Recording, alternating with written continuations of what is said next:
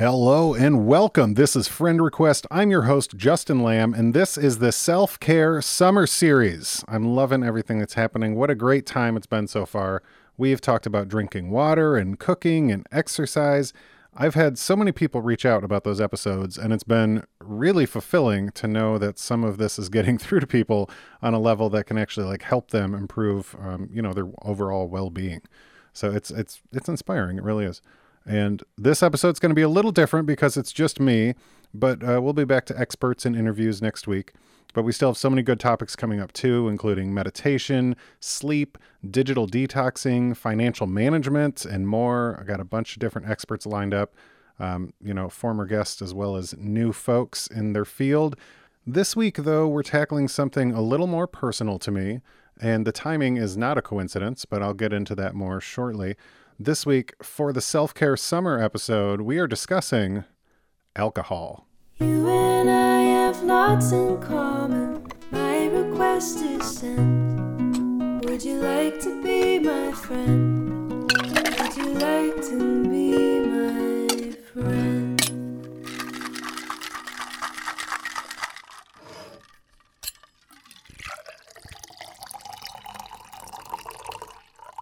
Okay, I think right off the bat, we need to gain some clarification about why alcohol is a subject being discussed in a self-care series. So if you came here for some sweet confirmation bias to hear me say that in all of my peer-reviewed research, I found that drinking a glass of wine when you're stressed out is actually good for you, I have some terrible news for you. Fear not, though. I am also not here to tell you to quit drinking and get sober either.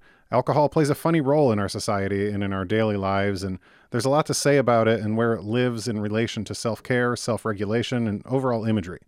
It should be noted that even seeing that this was going to be a topic may have given you some anxiety.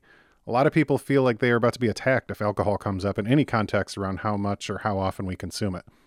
If you're one of those people and you feel that slight tenseness right now, take note of that.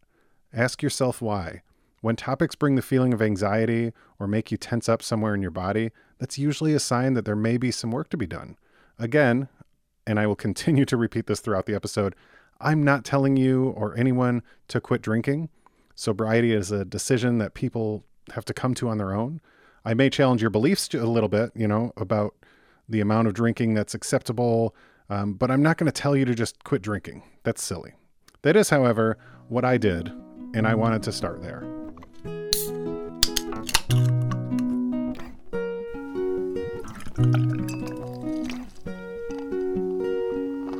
For those longtime listeners of the podcast, you may have caught on to the fact that I do an annual episode on alcohol just to check in with myself and see how I'm feeling about sobriety and drinking and how my mindset has changed over time. It's actually been very interesting to reflect on this because it really does constantly evolve. And for those who prefer the term recovery, you may not know, or you may know, that people aren't considered in long-term recovery until they've been sober for over 10 years. And the longer I'm sober, the more that makes sense. The constant evolution of how I think about alcohol and sobriety reinforced the fact that these thoughts and feelings are always changing and being challenged, and I like to check in and see where I'm at. So with that, I guess, where am I at? All right. So first things first, if you're hearing this, then I just celebrated 3 years of no drinking. I immediately want to say it's crazy to think about the fact that I haven't drank in 3 years, but if I'm being honest, it's not. Like anything else over time, it just becomes normal. I really don't think about it. Erica, my wife, likely thinks about it more than I do. This actually came up recently and it was pretty funny. So I hate going to restaurants that don't have any good vegetarian options because my wife is a vegetarian and it sucks to go out to eat where her only options are like a side salad and a plate of fries. She constantly reassures me that this is fine and doesn't want me to worry about it. But on the flip side, it has now become like a regular thing for her to skip over a place that doesn't have good NA beer options. And I laugh about it. I think it's hilarious. And I tell her the same thing she tells me. It's fine. It's really funny, though, because I like non-alcoholic beer, but I also like water and the occasional Coca-Cola and like LaCroix. There's other things. But as far as not drinking, though, the biggest thing I've learned in the last year is how different sobriety looks for different people. I started the last year of sobriety neck deep in a sober community of people on an app called Clubhouse. Some of you are probably listening right now. But literally every day I was either participating in or running a group or meeting on sobriety. It didn't feel right for me, though. Don't get me wrong, I didn't want to drink or anything, but I didn't feel like I had to talk about being sober every day. Like I said, it was just normal. I wasn't looking to brand myself as sober and make it part of my identity, and I feel even stronger about that today. I'm always happy to make NA beer recommendations and happy to help and talk with anyone that may be having like that hard talk with themselves about their own intake of alcohol, but I'm not looking to start a company to help people get sober. And that's okay. Everyone's path down the sober road is different, you know? Not everyone is a white-knuckled, dry drunk, and the severity at which each person struggles to be sober is different in each person. Anyone who tells you that there's a one-size-fits-all map for getting sober is straight up lying to you. Sorry, sober community. It's just not true. Some people get sober in the hospital when their doctors tell them that if they keep drinking, they will die. And some people get sober on their own accord after one too many blackout nights. And some people go from a couple glasses of wine a week to no longer drinking at all. Those people are still sober. And are they any less sober than me? No, but we all got here in very different ways and with very different dependencies and levels of addiction. Speaking of addiction, and this is the last thing I will touch on before diving deeper into the self-care aspect, addiction is a broad term that covers a lot of stuff. I've suffered from severe behavioral addictions and a mild alcohol addiction. I may even argue that my alcohol dependency was more related to behavioral addiction than actual substance addiction. And when I think about the behavioral addictions, those are behaviors I can now participate in with moderation and little to no concern of addiction or relapse. You know, I went to therapy and did the work, and I tore through to the root of what those behavioral dependencies were all about, you know, whether it was intimacy or validation or any number of things that I have worked out over the years. That said, I don't think the same thing applies to drinking. Even if I were to decide it was more behavioral than chemical and apply the same principles to alcohol that someone might apply to video games, gambling, sex, or any other behavioral addiction, and I decide, oh, I can drink in moderation now. That's not true.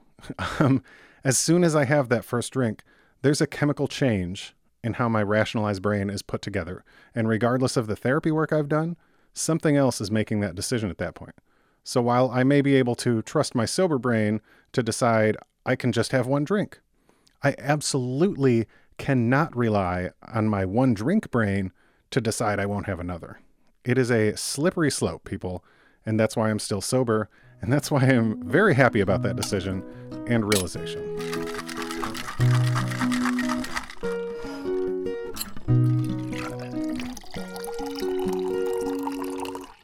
Let's move into the world of self-care now. We'll throw a magnifying lens on exactly where alcohol fits into this equation. So when it comes to self-care, there's a lot of bullshit about unwinding with a glass of wine or adding alcohol into what may otherwise be a pretty decent self-care routine. And like I mentioned earlier, if this is making you feel attacked in some way, that's worth looking into for yourself. But the truth of the matter is, there is nothing about alcohol that is helping you care for yourself. Alcohol is not self-care, in no capacity. In fact, if you're using alcohol to self-regulate when you're feeling overwhelmed, as we learned in our episode about water, drinking a glass of water can actually help you self-regulate more than a glass of wine can. Now, in my experience, many of you may be saying something along the lines of, Justin, studies show that drinking a glass of wine, blah, blah, blah. And to you, I would caution, again, try to be aware of your confirmation bias. If there's anything that the last 5 or 6 years have taught us about the internet and misinformation, it's that if you're looking for supporting evidence on something, you will find it. It doesn't make it right. Think about it like this. If I make a drink with blueberry puree and vodka, it is true that the blueberries have amazing antioxidant properties, and you could even argue that drinking this blueberry vodka smoothie once a week is good for you because of the blueberries. But that completely negates the bad part, right? You're still drinking vodka. You could just eat the blueberries instead. So when you read the half-ass researched articles about how a glass of wine has antioxidant properties or whatever else they're claiming, like heart health, don't get me started, we'll get into that shortly, but ask yourself, where else could you get these beneficial properties that don't also include alcohol? So I feel like it's important to keep reminding you that I'm not telling anyone to quit drinking. That is not what this is about. But like anything else you put in your body, fatty foods, medication, I'm just asking you to take stock and add a level of awareness to what you're putting in. Because as a society and as a culture, we are programmed not to think about it. From long before you were born and likely until long after you're gone, alcohol has been and will be an ingrained part of society. It shows up everywhere and it's part of everything. Alcohol is a key player in holiday gatherings, most dinner menus, even entire seasons as a whole. Like, okay, so right now it's summer, right? Summer can conjure up a lot of visuals, and in many of those things, alcohol is likely present. Beach days, barbecues, camping, picnics, graduations, poolside. It's not something we give any thought to, but it's always there. And depending on the crowd that you're doing these things with, you may even be more likely to find a cold beer than a bottle of water. It's just normal, and that right there, I think, is where we need to start. Drinking alcohol as a normal behavior is a difficult obstacle when you're evaluating alcohol intake. It's hard to figure out what a baseline is when there's no good example of a baseline around you. This is where a self-evaluation comes into play. You have to trust yourself to do an evaluation, and in order to trust yourself, you have to be honest with yourself. That means that you not only ask yourself the hard questions, but you answer them too. In doing this, you may want to anticipate some form of rationalization as well. For instance, when focusing on the amount you drink in a specific instance, it might be a natural reaction to defend that to yourself. Like if you drink 5 beers out of a 6-pack, you may immediately want to tell yourself, it was a party, or we just won the game, or it was a crazy work week. But try to fight that urge to provide context to a negative behavior in order to rationalize why it was okay. I want to repeat that because it's so important. Try to fight the urge to provide context to a negative behavior in order to rationalize why you think it was okay. The truth is that drinking 5 drinks, aka 5 beers from a 6-pack, is binge drinking. That number drops to 4 drinks if you're a woman. When was the last time you drank 4 White Claws or finished a 6-pack? It's so much less than we usually think of when we think about binge drinking. And part of that is what society has told us about binge drinking. You know, we relate it to college and young people and blacking out. But by definition, binge drinking is 5 drinks for men and 4 drinks for women, regardless of your age or your garnered wisdom.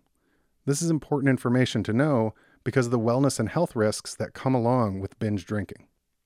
Multiple peer-reviewed health journals, including the Journal of Drug and Alcohol Dependence, the Journal Liver International, and the American Journal of Epidemiology, and this is tip of the iceberg, there's millions of them out there, all cite the risks of binge drinking as insomnia, lower overall health quality of life, increased risk of liver disease, increased risk of cancer, heart disease, and overall cardiovascular deaths.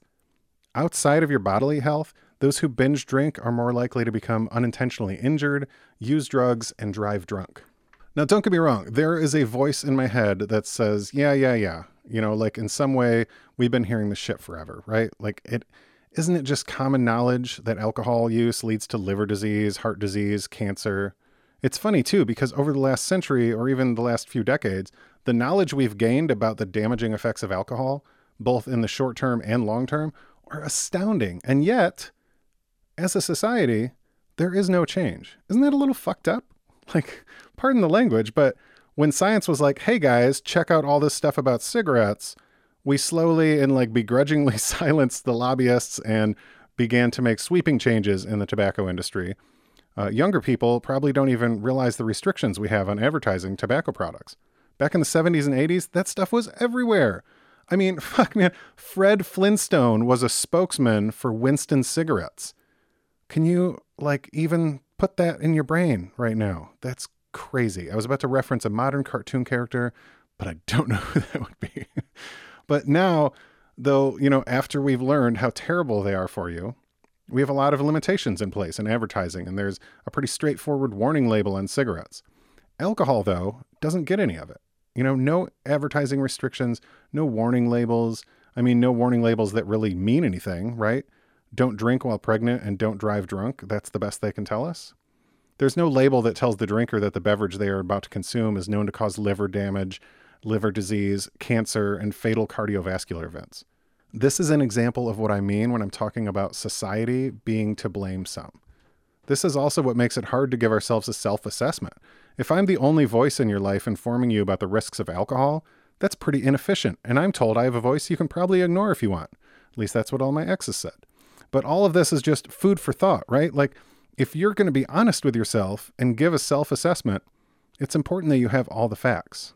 Okay, let's take a breather, see what kind of alternatives we have out there.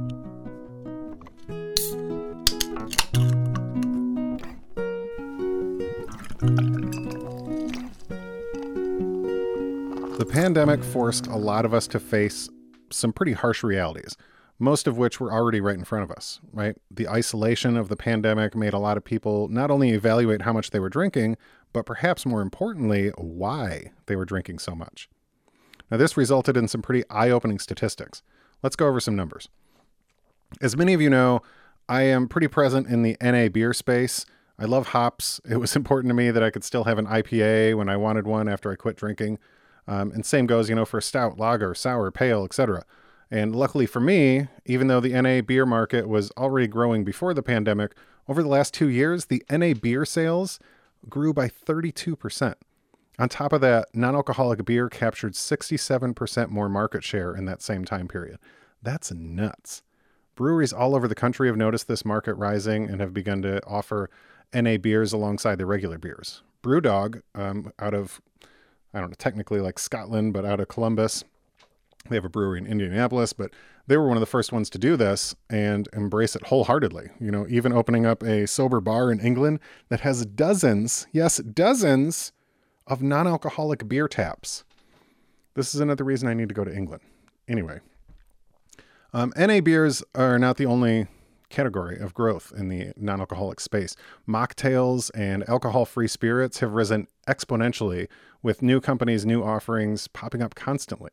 You can enjoy everything from a rum and coke to a margarita to a mojito, all without the alcohol, but not without anything else. The flavor's all still there. Some companies like Ritual have actually used pepper infusion to still simulate that alcohol burn. It's mild, but it's just enough to fit right in there as part of the right drink. I also want to address the misconception that things have to be black and white. Like you either drink or you don't. I may not drink, but that doesn't mean you shouldn't. I mean, truthfully, I don't think anyone should, but I'm also a big fan of, personal freedoms and the ability of people to make their own decisions within the walls of ethics and law, but those don't always provide the same walls, but that's another podcast. Many of my friends have NA beers on hand to mix in between the regular beers. If you're going to drink a 6-pack purely out of habit, then have 3 non-alcoholic beers in the mix there. It's a great tool for self-regulation. Try it out. In fact, you know what? If you want to try it out, this seems like a pretty good spot to drop a couple of my sponsors. And this podcast is sponsored by Bravus Brewing and Well-Being Brewing. Both of these breweries exclusively make non-alcoholic beers, and each of them have their strengths. So if you're a fan of IPAs and ambers, I would definitely point you to Well-Being Brewing. Their Intentional IPA is a hefty 16-ounce can, delicious, full of hops, always in my regular rotation. They actually just have a tropical IPA they just put out, also in a 16-ounce can. I don't know why I like the can size so much. But if you're a fan of dark beers, Bravus Brewing has a couple stouts, Oatmeal Dark and Peanut Butter Dark, that are great placeholders for traditional stouts, especially the peanut butter one. So if you head over to wellbeingbrewing.com or bravusbrewing.com and use code FRIENDREQUEST at checkout, you can save 10%. And I'll throw that info in the show notes for you. But seriously, it is a great way to mix in some delicious NAs and keep yourself in check if keeping your drinking in check is something you sometimes struggle with.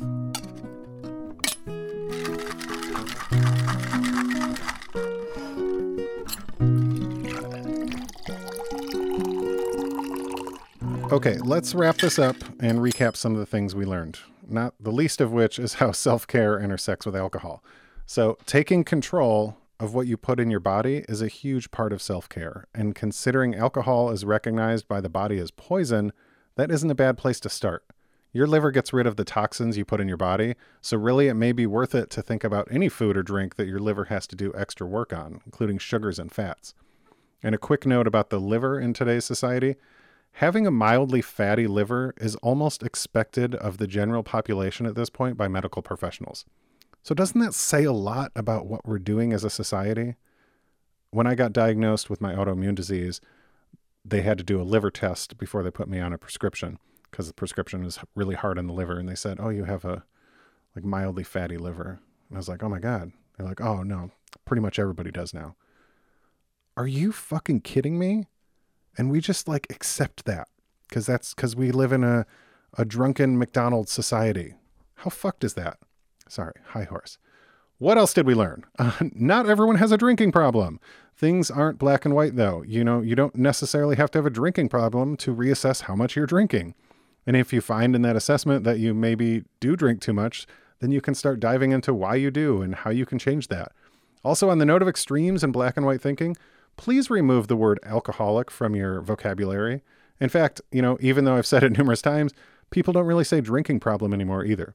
It's more clear and straightforward and just called an alcohol use disorder, or AUD.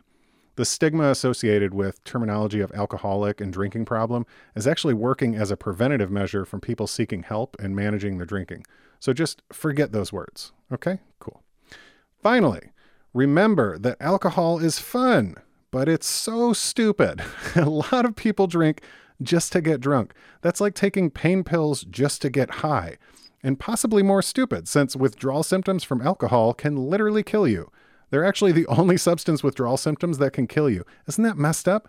Like, in that way, it's worse than opioids and cocaine and any other drug that we stigmatize more than alcohol. Because you can have withdrawal from, like, heroin, and it's going to suck, don't get me wrong. But if you have withdrawal from heroin, you don't die. If you have withdrawal from alcohol, you can literally die. It's the only one.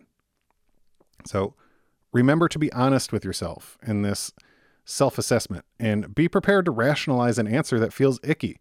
Be open-minded and ready to change if need be. No amount of alcohol is safe to drink. Please, if you take nothing else away from this, keep that in the back of your head. No amount of alcohol is safe to drink. Even one drink increases your risk of cancer. So maybe write that on a piece of Scotch tape and put it on the side of your bottle, since the government refuses to do that for you. Be your own advocate and be educated about what you put in your body, especially if it's toxic. If you get to this point and there's something in your head that's saying, everything gives me cancer, so might as well, do what's fun, or something along those lines, take that little sentence. And I don't know, if you're in therapy, tell your therapist you said that and break that down, because that's a red flag.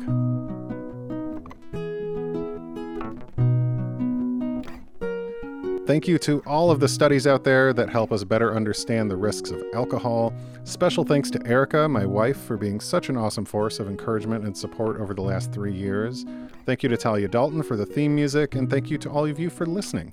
We'll be back to contributors and specific topics next week, but I want to say thank you to Bravas Brewing and Wellbeing Brewing for their ongoing support, and most of all, thank you to all the Patreons out there, new patron John and Faustine. If you want to join the community of people that keep this show afloat, head over to patreon.com/friendrequestpod. It's only about $1 a month and gets you some cool exclusive content, but most of all, it keeps this show going, so thank you for that.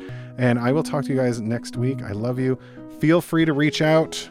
I know this topic usually brings a lot of things into my inbox. I'm happy to discuss, brainstorm, or, just take a verbal beating from you if you disagree. So either way, I would love to talk to you guys, and I always enjoy our back and forth. Thank you. I will talk to you next week. Bye-bye.